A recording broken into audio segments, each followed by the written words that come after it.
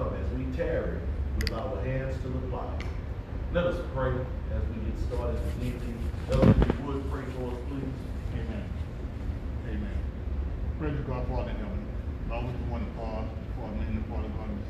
Take time out, Father God, for our busy day, Father God. Just say thank you, Lord. Thank you. We thank you, Lord, for just being who you are, Father God. We thank you, Lord, for your touch that woke us this morning, Father God. We thank you, Lord, for just getting us as today, Father God. We ask you, Lord, just continue to be with us and bless us, Father God. And Father God, as we continue to study your word, Father God, we ask you, Lord, just to quicken the spirit, Father, within us, Father God. Have us be able to be more receptive to your word, Father God. Have us the word being important in us, Father God.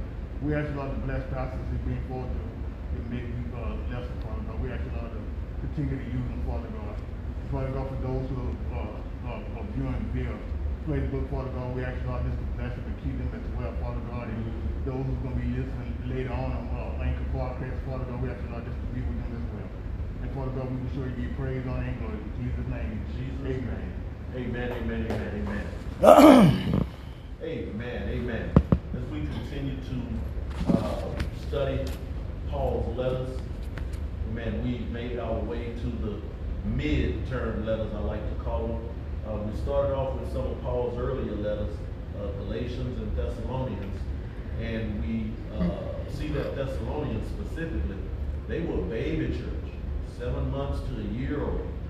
And under that severe persecution, although they had just heard about Jesus, you know, and I always like to reiterate that someone starting a ministry now, after 2,000 years of hearing about Jesus, knowing about Jesus, got the Bible to study, even if you don't study it, most of our homes had a Bible in it. That's different than starting a church when you're first hearing about Jesus for the first time. In these churches, specifically Thessalonians, they were just hearing about Christ. And under severe persecution, I'm talking about getting beat, amen, put in prison, just for serving the Lord. But they were standing strong. That's implication for us today in this comfortable, convenient world that we live in, that the people in the first century church, even our grandparents, we could even just go as close as our grandparents. These people were dedicated. They were serious about serving God because they had a purpose. See, I always say peacetime brings apathy. But our grandparents, they were fighting the struggle of freedom in this country of America.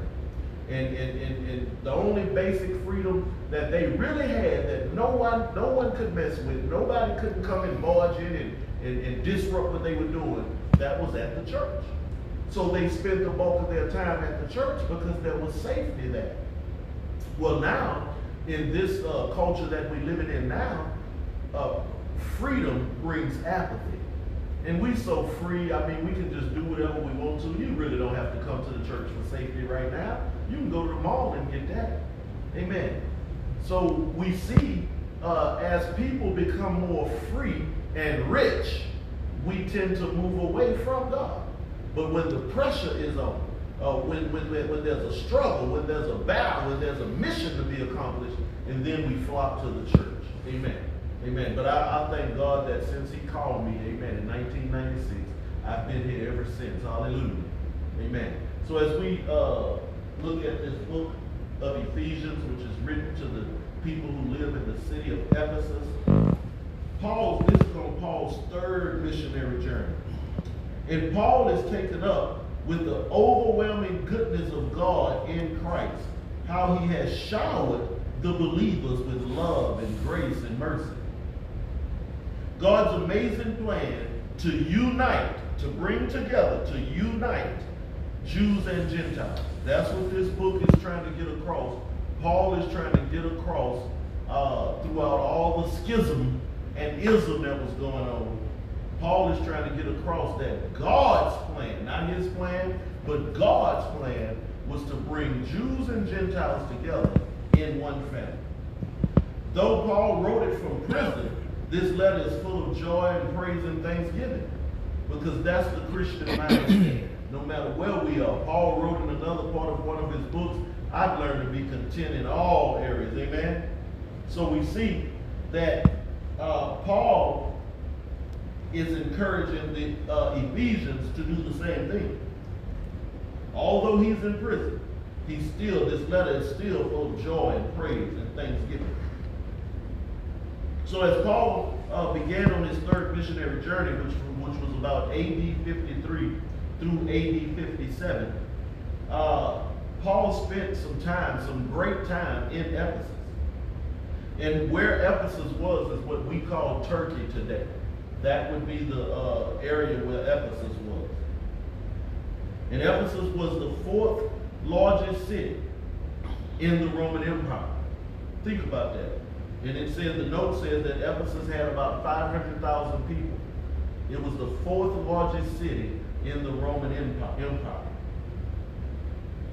After Paul spent 3 years there, it was very difficult, and once again, Paul encountered all type of opposition. Although Ephesus was a huge city, Ephesus was not a nice city to Christians. Amen?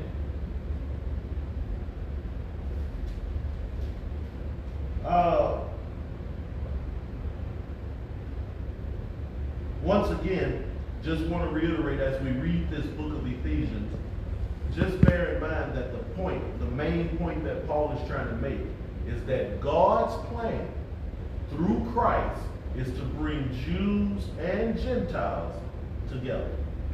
Now we also have to bear in mind that there were still those stiff-necked and arrogant Jews who did not accept Christ.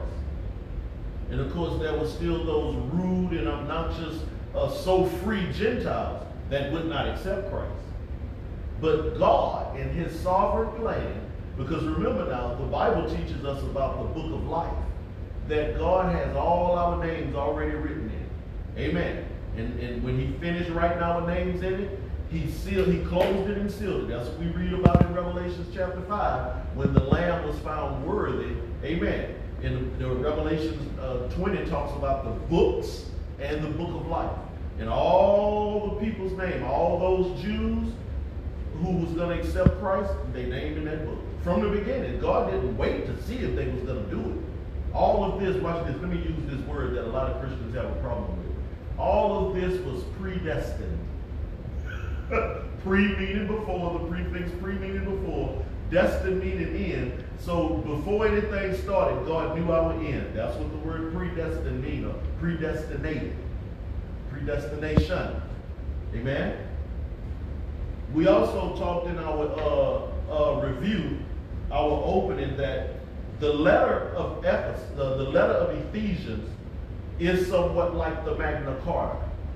And the Magna Carta, in England, King John had become so powerful, the people were about ready to rebel. They were on the verge of civil war. But what the document that they drafted, because the king just had total power, supreme power. And he was doing anything he wanted to do. And the people had gotten tired of it, because it's okay when you have a good king whose best interest is for the kingdom. But when you have a rude, selfish king, the people suffer, the Bible says. So in England, around that 13th century, in the year 1215, they got tired of it and they were on the brink of civil war. And they convinced King John to sign the Magna Carta, or the important charter, the mega charter, which basically says is not only are the laws supposed to govern the lay people, that the king had to have some kind of rules and laws that he had to follow too. And this is what the book of Ephesians is. The book of Ephesians is a letter of freedom. That those Jews who accept Christ, Paul's going to talk about it, there is freedom in Christ. Hallelujah. The Bible says all those that Christ has set free, that we are free indeed. Hallelujah. And then there was those Gentiles, because Paul, remember, Paul was specifically ordained by God to preach to the Gentiles. That was his specific mission. Amen. So those Gentiles that believed the word of Christ, they came into the family of God as well. And it was total freedom. This letter is a freedom letter that Paul has wrote to the church in Ephesus. So we've made it. Last week we had a chance to read chapters 1 and 2. I am going to try my bestest to maybe get to chapters 3 and 4. Amen. But I definitely want to do chapter 3. So let's go ahead and get started. Ephesians chapter 3. We're starting right at verse 1. Everybody ready? Amen. The Bible says, when I think of all this. Amen. Paul starts off chapter 3 by saying, when I think of all this. Well, when he thinks of all of what? Let's kind of revert back to chapter 2 momentarily. Chapter 2 begins with the first paragraph, begins with the thought, being made alive in Christ. Being made alive in Christ. We get down to verse 11, that starts a new paragraph or a new thought. And he says, oneness and peace in Christ. So made alive in Christ.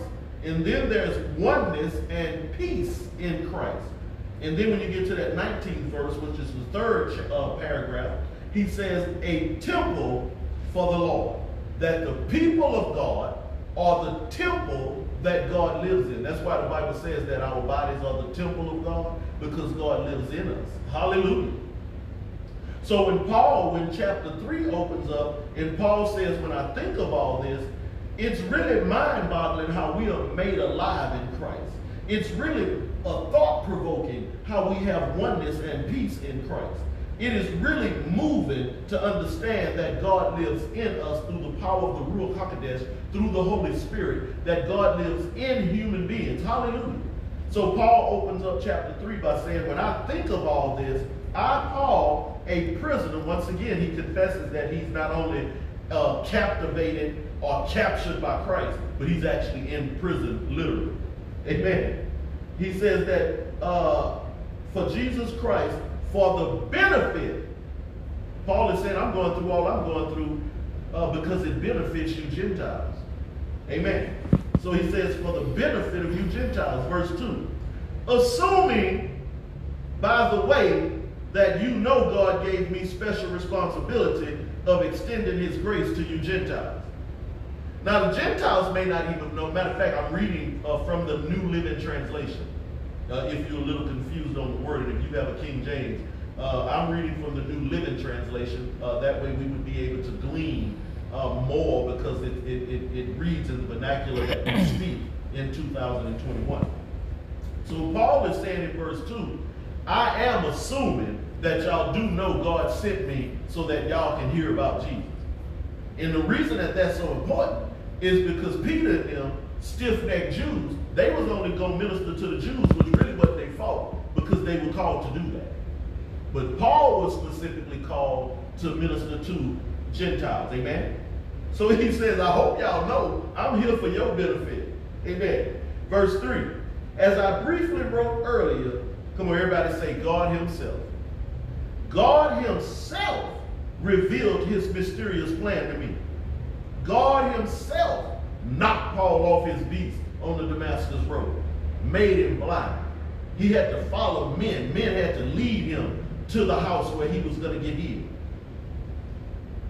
So it's God himself who revealed this plan to Paul. Verse 4 says, as you read what I have written, as you read what I have written, you will understand my insight into this plan regarding Christ.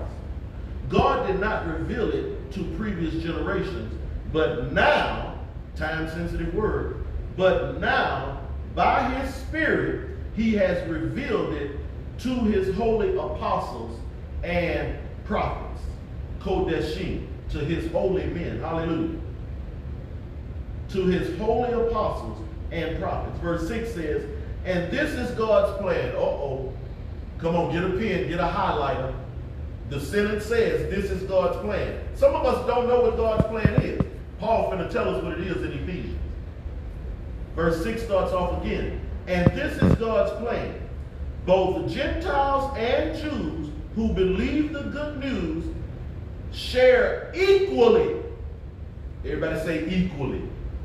Share equally in the riches inherited by God's children.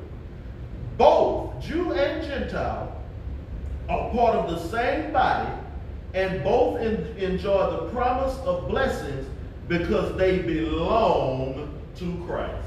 Amen. Verse 7. By God's grace and mighty power, I have been given the privilege, hallelujah, it is definitely an honor and a privilege to be a spokesperson. I can speak how Paul is speaking right now.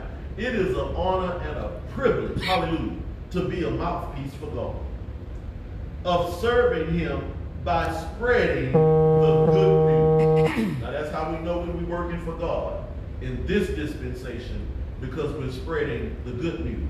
Amen. In Moses' dispensation, he was right for spreading the law. Amen. In Abraham's dispensation, he was right to continue telling the generations about the promise. But we live under Christ now, and we have to be able to tell people about the good news. Amen. It's okay to go in the Old Testament and teach about the laws, but to tell people how to live, we have to be able to live according to the new dispensation, and that is under the evangelion of Jesus Christ, the good news, the gospel, according to Yeshua HaMashiach, Jesus Christ the Messiah. Both are part of the same body. Verse 7. By God's grace and mighty power, he has given us the privilege of serving him by spreading the good news. Verse 8. Though I am the least deserving of all of God's people, he graciously gave me the privilege of telling the Gentiles about the endless treasures available to all of us in Christ. Once again, I feel just like Paul. That God would choose me. Now, you don't have to go around town talking about me, because I know I'm not no good. So when you say it, I'm going to agree with you. I don't know why God chooses me to do this. I don't understand. All I know is I want to be a willing vessel. Hallelujah. But why God chose me, there's no goodness about me. There's no righteousness about me. I'm not that smart. Hallelujah. God chose me. Amen. So I depend on him every time I stand at a sacred altar in the most holy. I just open my mouth. He say, don't worry about what you're going to say. Just speak. Hallelujah. And long as we filled with his word, when you read his word and you get saturated with his word, when you open your mouth, that's what's going to come out. It's a true saying, whatever we put in, that's what's going to come out. Amen. Amen. Somebody needed to hear that. Whatever you put in, that's what's going to come out. Hallelujah. And if you're not putting no word in, when tragedy and trouble come, no wonder you got nothing to put out, because you're not putting nothing in. So I admonish and encourage you right now, please make us a time in each and every one of your days where you saturate yourself with God's word. And look, for baby Christians, for those of us that started off with a little faith, just read one paragraph. Make sure you get one paragraph in with understanding. Sometimes you try to read a whole book, but you're trying to go so fast because we live in a fast-paced world that you're really not digesting it. So just read small amounts so you can digest it better. No need to read a whole book if you're not going to get no understanding. How many of you heard in the Bible it says, in all you'll get, make sure you get an understanding? Amen. So he says in verse 9. Hallelujah, hallelujah, hallelujah, hallelujah. Amen. And understanding. Amen. All things hath kept secret from the beginning. Amen. Amen. Verse 10. God's purpose in all this was to use the church. I'm going to read verse 10 again. Let's start at verse 10 again now. God's purpose in all of this was to use the church to display his wisdom in its rich variety to all the unseen rulers and authorities in heavenly places. This was his eternal plan, which he carried out through Christ Jesus our Lord. Amen. God is revealing things. Watch this now. He says to unseen rulers and authorities in heavenly places. He's proving what a righteous God he is. How? Through the church. Did you catch that? Through the church. We are God's ambassadors. We are God's representatives. We are the banner that waves to the world how good God is. So let me, once again, let me encourage you Christians real quick. Let me encourage you. We really have to be mindful that we don't go out into the world making God look bad, i.e., by our complaining. Always complaining. Well, what the unsaved world hears is, your God ain't good enough. If you always complain about what's going on in your life, if you ain't never happy, if you always miserable and sad, and always going through, every time somebody see a child, I'm going through. Well, what the unsaved world hear is, your God ain't that good. You always sick. Amen. Always broke. Hallelujah. Something in the house always broke. Well, I mean, if we serve a God of restoration, a God of forgiveness, a God of love and grace and mercy, watch this, I said this the other day. One thing that we have to be able to come to realize is, we're living in the dispensation of grace. God's time period. And I kind of explained it just now when I talked about Abraham and the lawman Moses. The dispensation of man goes in the beginning with Adam and Eve, innocence, after they bit of the forbidden fruit, consciousness, after God reached out to them by seeing if they could govern themselves after they sinned, then he had to send in human government, and then after human government didn't work, he sent the promise through Abraham. God said, listen, I'm going to just make a promise. I already see throughout all these hundreds of years, y'all ain't going to act right, so I'm just going to make a promise that I'm going to bless the whole world through one man, through his seed. It don't say seeds with an S. It says through his seed, and that seed is Christ. And then in the dispensation of law, he gave Moses the law on stones of tablets, that if the people may be able to look at those tablets every day and see the laws written down from God, that may help us to act right. How many of y'all can tell the truth and say that didn't work either? Hallelujah. But God already knew our hearts. And these are not afterthoughts. God knew that he was going to send his son. And Jesus ushered in the dispensation of grace. That's the time period with God that we're living in. Now let me tell you the challenge with that. All of us want to accept God's grace from heaven. Oh, I'm under grace, and that's true. We all want to accept God's grace from heaven. But do you realize that us living in the dispensation of grace means that we're supposed to be gracious toward one another? It's the dispensation of grace, which means unmerited favor. That I'm going to love you even when you don't deserve it. That's God's grace. Giving us what we don't deserve. That's another definition of grace. Unmerited favor is one. Giving us what we don't deserve is another. Hallelujah. Amen.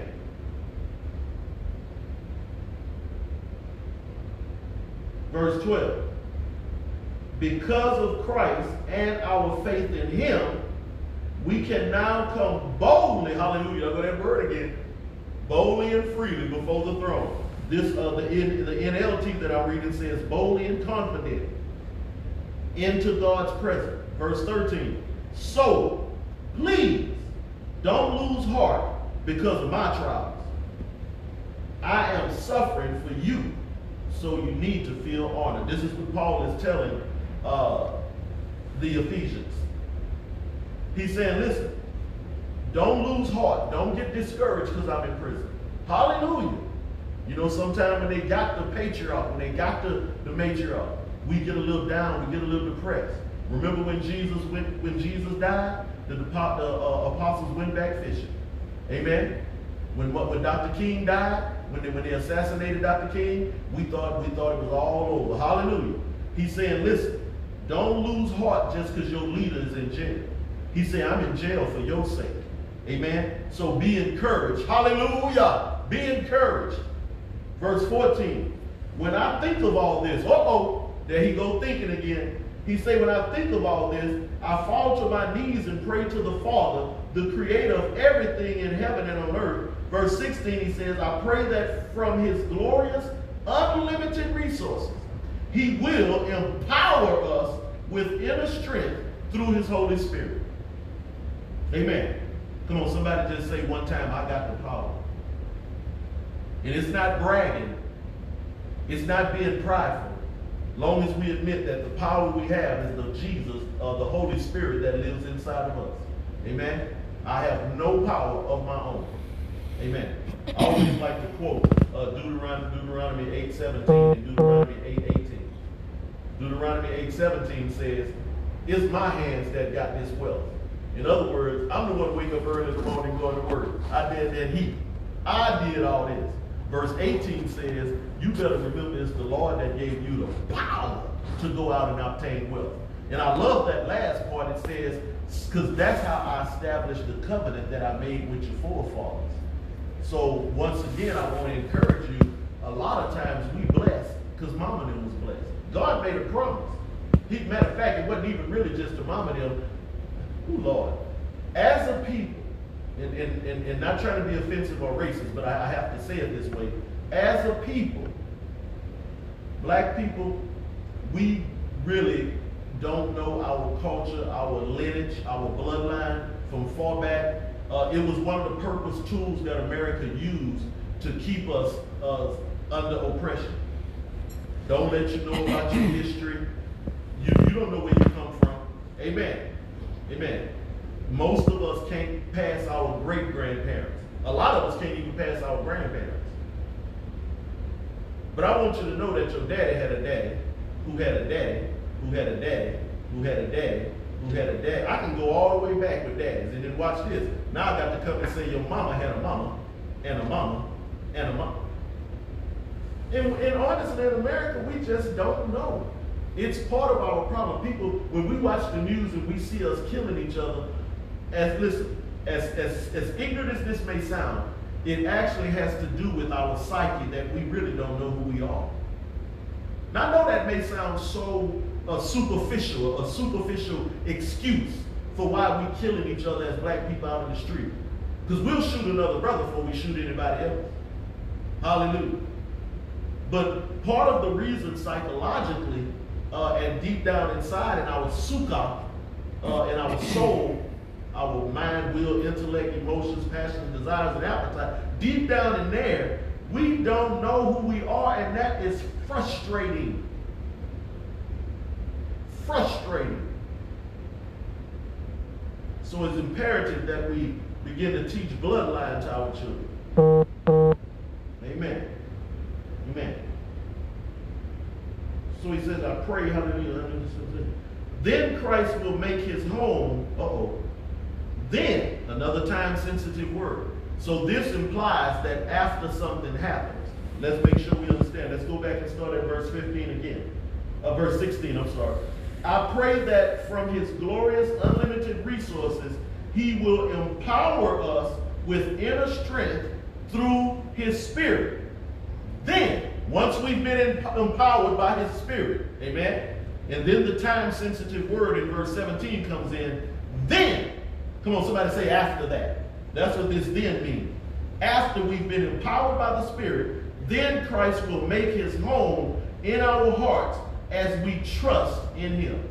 I made this statement. I don't know if it was this Sabbath, last Sabbath when I preached, or one before, but God put it on my heart. I was just walking around the house doing something and minding my business, and of course, you know, being a preacher, I feel I'm always speaking with the Lord in my heart. I'm always meditating with God in my heart. And I asked in my heart, just by myself, just, you know how we talk to ourselves, you know. I said, how do I learn to trust you? He said, by trusting. You learn to trust God by trusting God. Meaning, each and every time you trust him, the next time you need to just trust him. In other words, it gets easier. Practice makes perfect. And you need to practice trusting God. Hallelujah! Come on, y'all out there. All y'all who just got over that COVID, you had to practice trusting God. Hallelujah. Because from all we hear on the news, if you get COVID, you're going to die. And I know you were scared. I know it. I know it. And if you wasn't, you should have been. So don't get all over spiritual on me. Tell me, no, I wasn't. Yeah, you should have been if you wasn't. Because people who get COVID die. But what you did is you remembered how God blessed you last time. Hallelujah. And when you remembered what God has done for you in the past, it's easy to know how to trust him right now in the present. and even in the future, because next time something, listen, when, oh Lord have mercy, y'all with COVID, boy, y'all gonna be something to deal with when y'all get back here at Sabbath rest, because now you got evidence, you know for yourself what God can do for you. Hallelujah. So next time in the future, when you have a problem coming up in your life, you're going to be able to look at that thing and say, I know God got it. You ain't going to worry about it. You ain't going to talk about it. You ain't going to stress about it. Why? Because you know God got it. How you know God got it? Because he had the last thing. My pastor used to say the only thing we have to fear for the future is to forget how he led us in the past. Hallelujah. Amen, amen, amen, amen. So he says, then Christ will make his home in our hearts as we trust him. And the more we trust him, the more he grows inside of us. Hallelujah. Verse 18, well, let me finish the other part of verse 17. Your roots will grow down into God's love and keep you strong. Deep, deep roots in God's love. Trust him. Amen. Trust him. Then, hallelujah.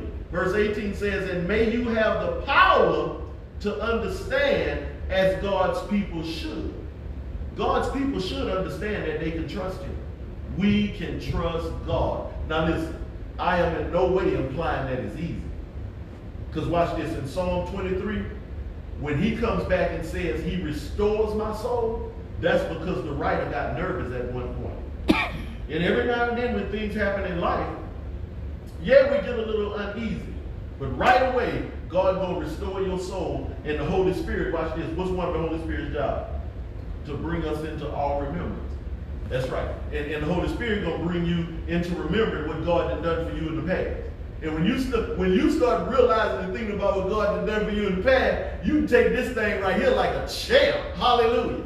Amen. Amen. Somebody say, I'm a champion. Amen. God has done it. Hallelujah. So he says that your roots will grow down in God's love and keep you strong. Verse 18, and may you have the power to understand as all God's people should, and this is what we should understand, the four-dimensional love of God. Now see, on earth, right now, the best they got for us, 3D, they trying 4D. Amen. Now he says, we're going to be able to understand as God's people when the Holy Spirit start working deep down inside of us, how wide, how high, how long, and how deep God's love for us is. Amen. Amen. As a baby Christian, you really don't understand. But as we grow and we matriculate through our Christian life and we start to see the things that God is bringing us out of, that he's bringing us through, amen, then he says that then we will begin to understand how deep is his love. Amen. How wide, how long, how high, and how deep his love is. Verse 19 says, may you experience the love of Christ, though it is too great to understand fully. That's right. That's why you just got to trust him. Don't try to figure it out. Don't try to figure God out. God works, they say it mysterious ways, but I'm telling you, that word don't give it justice how God works. God will use, as he said, as Paul said in Romans chapter 1, he will use the small things of the world to confound the minds of the wise. Don't try to figure him out. Amen. Then, another time-sensitive word, then you will be made complete with all the fullness of life and power that comes from God. And that's the kind of power we want. We want the kind of power that comes from God, not from money, not from alcohol and drugs, not from being popular in the city. Amen? We want the power that comes from God. Whether things are up or whether things are down, I can count on God. Whether I'm rich or whether I'm poor, I can count on God. Whether I'm healthy or whether I'm sick, I can count on God. Hallelujah. No matter what life circumstance is, we can count on God. Hallelujah.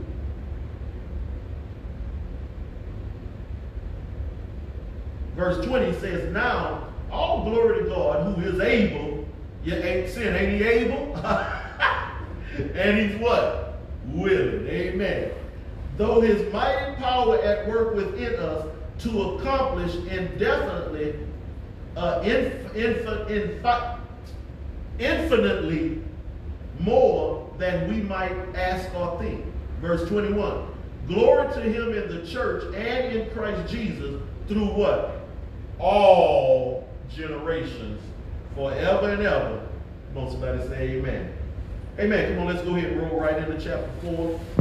Paul starts off by saying, therefore, and remember we was taught that whenever we see the word therefore, which it's usually at the beginning of a chapter, at the beginning of a paragraph, therefore, well, he's getting ready to make a conclusion now. Out of everything that we've read thus far, he comes to chapter 4 and he says, therefore, I, a prisoner for serving the Lord, beg you to lead a life worthy of your calling.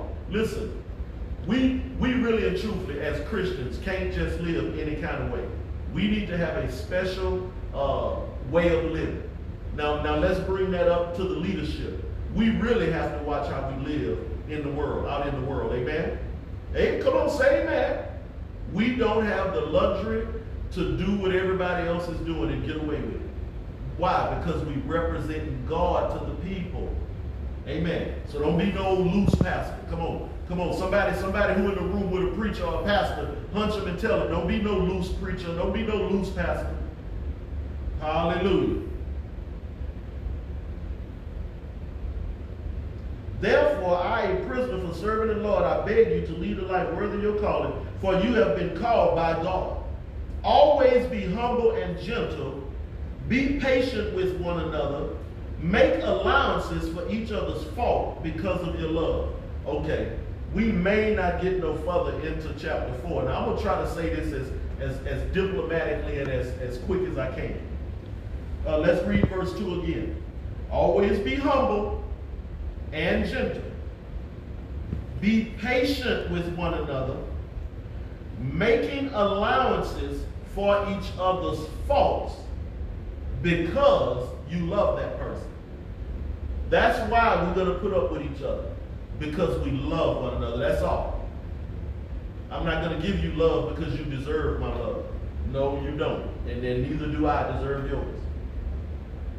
But let's stop throwing each other away. Let's stop putting each, especially the household of God, amen? Especially those that's in the household of God. Now, it's time for some of us to mature. If you listening out there in Facebook land, and you know who you are because I've talked to you about it before, it's time for some of us to mature. Now, we've been saved since the 90s. We've been in church since the late 90s or the early 2000s. Now, it's time for us to mature. Paul said when he was a child, he talked like a child, he acted like a child. He says, but when he became a man, when he matured, he had to put some of them childish thoughts and beliefs away. Listen, you no longer have to protect yourself from how you grew up. And some of us are we so busy still dealing with the hang-ups of our past. Listen to me. Don't get mad, get educated. Some of us, we so busy, hung up on what has happened to us in the past, you cannot move forward into your future that God has for you. And we've talked about this several times. Mature. Stop being that person that you were when you first got saved. That was okay when you first got saved. But it's time for us to mature now. Put some of those things down. Stop some of that old language we use. Amen. All right?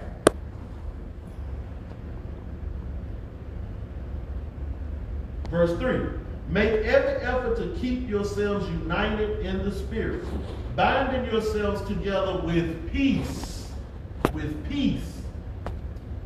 For there is one body, one Spirit, just as you have been called to one glorious hope for the future. Verse 5 says there is one Lord, there is one faith, there is one baptism. Verse 6 says one God and Father of all, who is over all, in all, and living through all. All who accept Christ. Amen. Not trying to add nothing to the word, but I want to make sure people understand. This scripture ain't talking about all human beings. It's talking about Christ living, God living through all of us that have accepted Christ. Hallelujah. Verse 7. However, he has given each of us a special gift through the generosity of Christ. That's why the scripture says, when he ascended to the heights, he led captivity captive, and he gave gifts to his people. Verse 9 says, notice that it says that he ascended, he went up. This clearly means that Christ also descended to the lower world, to the lower parts of the earth. I think the term that the King James uses. Let me see something real fast.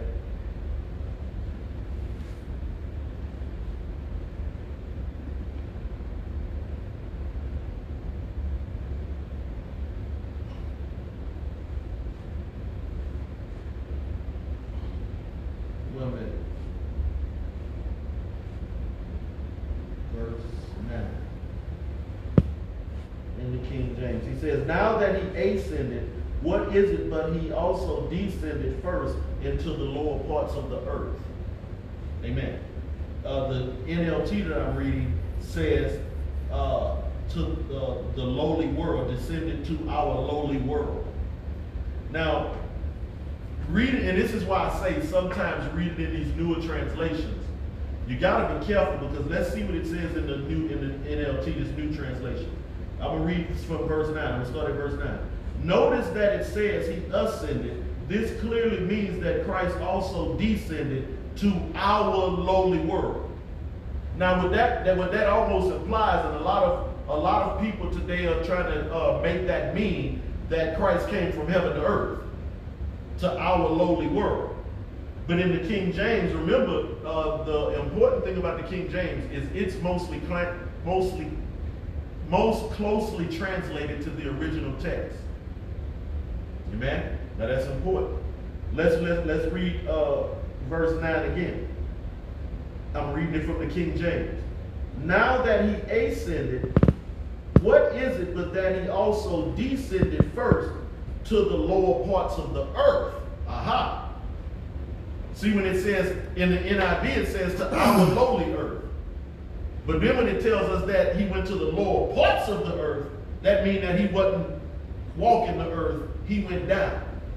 Now, we've explained this many times at Sabbath Rest, but there may be someone listening who's not familiar with Sabbath Rest teaching.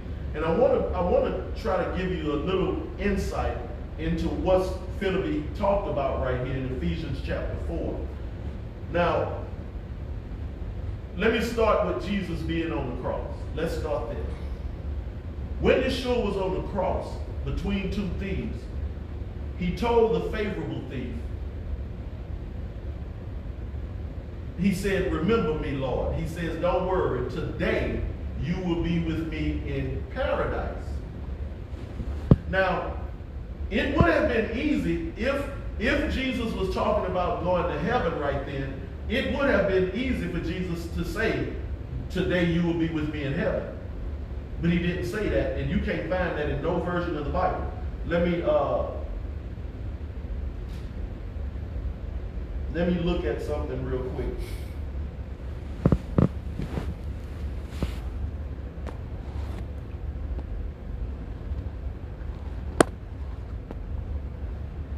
Because I want to look at all of these different versions to see. Okay. Let's use Luke 23:43. Let's use Luke 23:43. Now, in Luke 23:43, that's the scripture where Jesus tells the thief on the cross, truly I tell you, today you will be with me in paradise. That's the NIV, the New International Version. The NLT, the New Living Translation, says paradise. The Berean Study Bible says paradise. The King James says paradise. The New King James says paradise. The NASB, the New American Standard, paradise. Watch this. Even the Amplified, which is notorious for changing words for our vernacular, it says paradise. I'm scrolling through, and I'm looking at about 30 versions of the Bible and each and every one of them says paradise. If he wanted to say heaven or imply heaven, he could have done that. So now we have to distinguish what is this paradise that he's talking about. So, oh boy. Let me give you the short, quick version. Now you're going to have to go study this on your own, because this is really not what the class is about. But I like to open people's mind to this as I teach this each and every time. This paradise was a holding chamber under the earth where all of God's holy people from the Old Testament went when they died, because heaven wasn't open yet. The only ones that went to heaven was Enoch and Elijah, because they didn't die. They was translated. All of God's other Kodeshim, holy men, they went to paradise. Abraham, Moses. Remember, that's a parable now. That's a parable. Jesus is using a parable to be able to explain Abraham and the beggar. When he talks about how one is in this schism, chasm, one is in this chasm, one is in this chasm, and he says, please let me dip my finger and cool me off and go tell my brothers. Y'all know that story. That's a parable. You do not gain theological principles from parables. Parables are told to make a specific point, a theological point, but you don't use the story of a parable as theological truth, because it's a story that Jesus uses to captivate the mind of the audience, because he would tell agricultural parables to farmers. He would tell different type parables for whatever audience he was speaking to. So when we talk about this paradise now, this is the holding chamber where all the Old Testament saints went that died. This is why when King Saul in the Old Testament went to the witch of Endor, it says that the prophet's spirit came up. All right. So this is what it means when it says Jesus led captivity captive.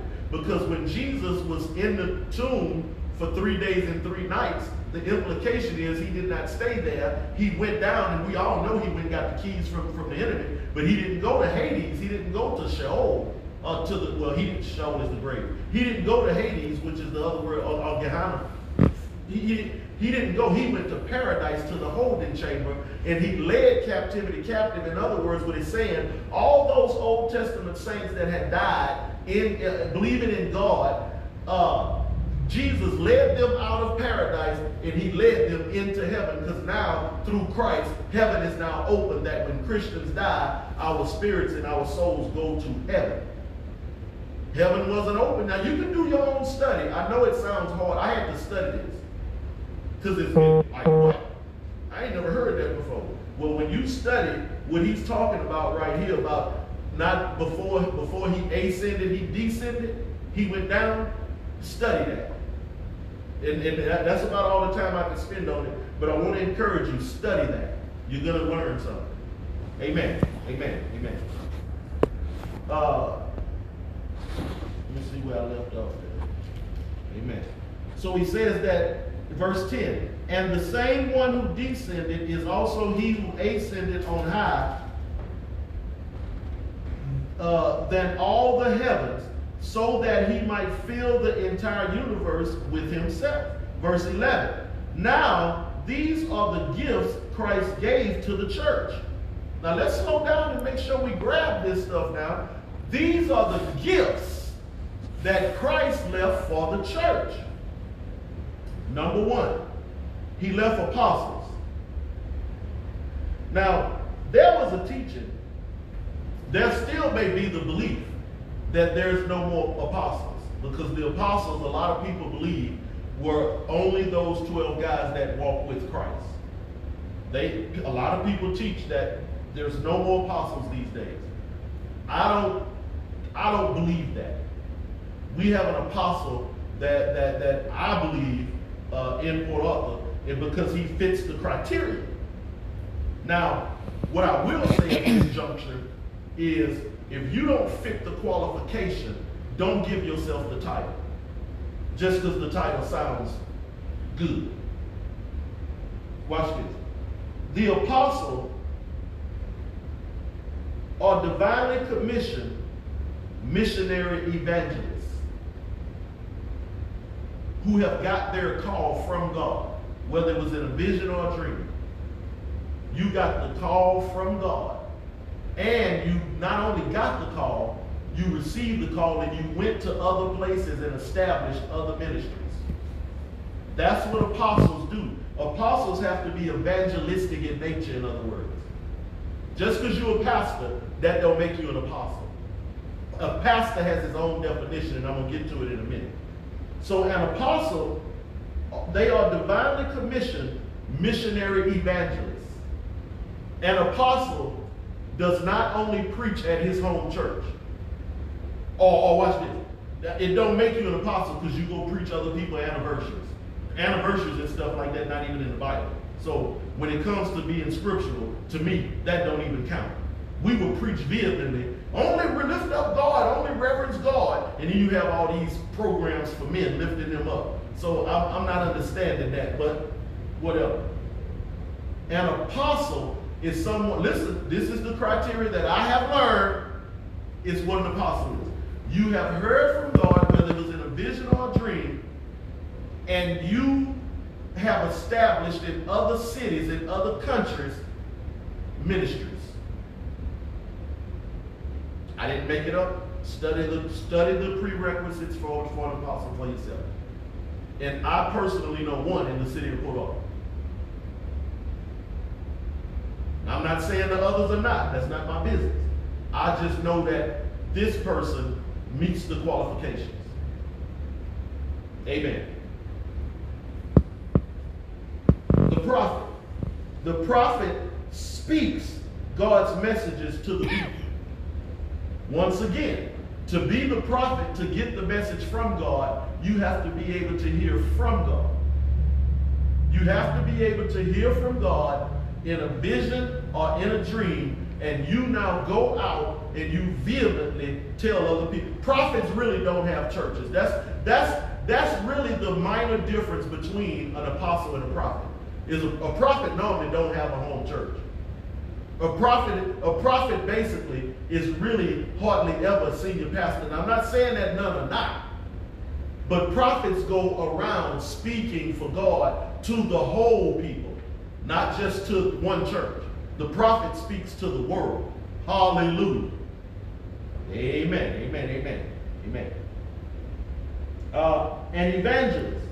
An evangelist specifically goes out and teaches the evangelion, the good news, the gospel, according to Jesus Christ. To evangelize means what that woman at the well did when Jesus told her all about herself, Jesus said, "You right, you're not married, because you got 5 men right now." And the Bible says after Jesus had told her everything about herself, she ran into the town and she told everybody about a man that had told her about herself. That's the evangelist. You go everywhere telling people about Jesus. Hallelujah. You evangelizing. And then after the evangelist comes the pastor. Now the pastor is basically the primary leader of a flock of people. That's the pastor's role. The pastor is a primary overseer of a specific flock. The word actually means, literally, it means shepherd. The word pastor actually means shepherd. And then it says teacher. You notice, especially in the King James, it says there were some to be apostles, some to be evangelists, some to be prophets, some to be pastors, teachers. That's in the King James. That's the closely translated. These newer versions take liberties. But the closely translated from the original text says some to be apostles, some to be evangelists, some to be prophets, some to be pastors, teachers. And I have been taught what that means, what that implies is that everybody needs to be able to teach.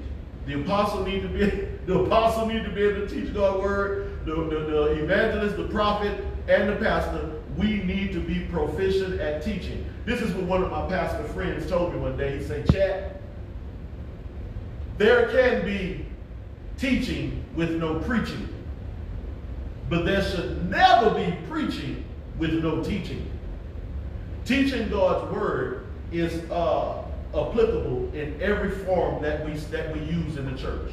I don't care what the venue is. I don't care what the celebration is.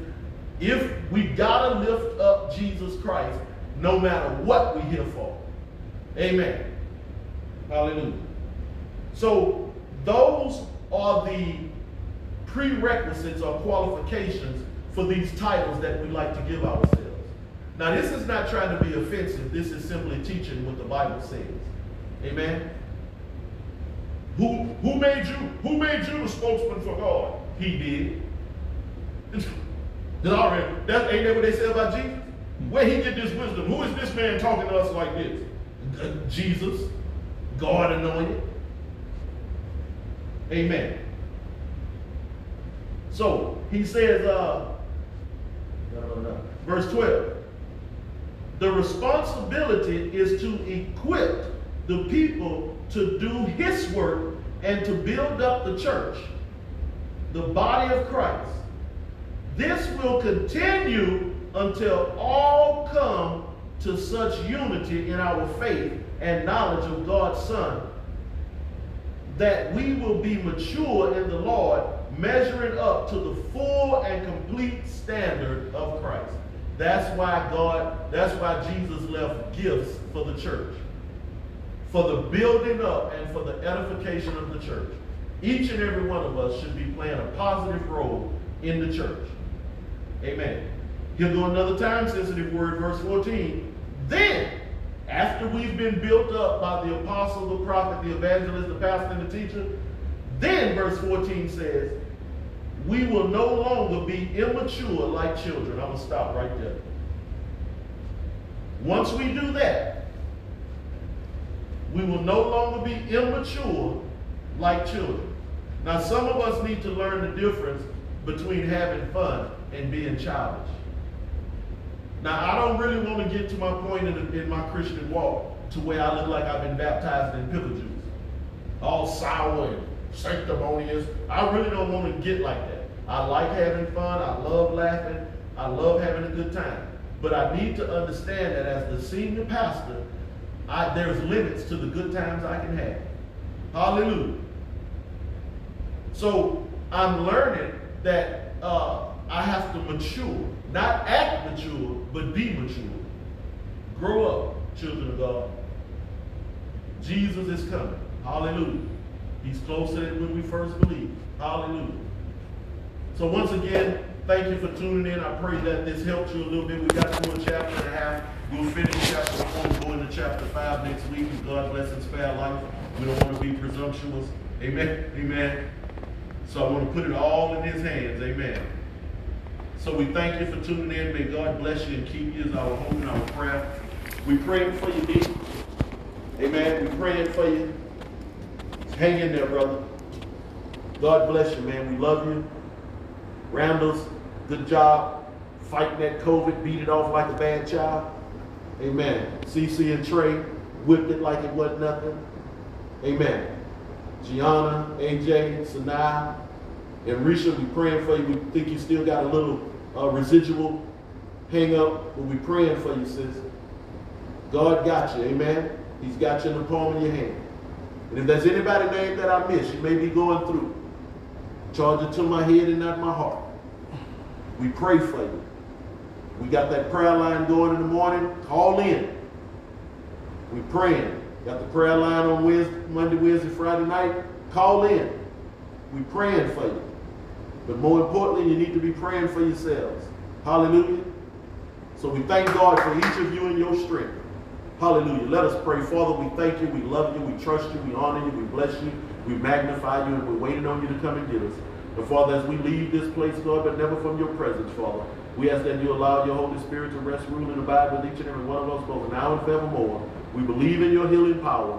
We put all of our people in your hands, God, knowing, Father, that you only strengthen us through the trials that we have to go through.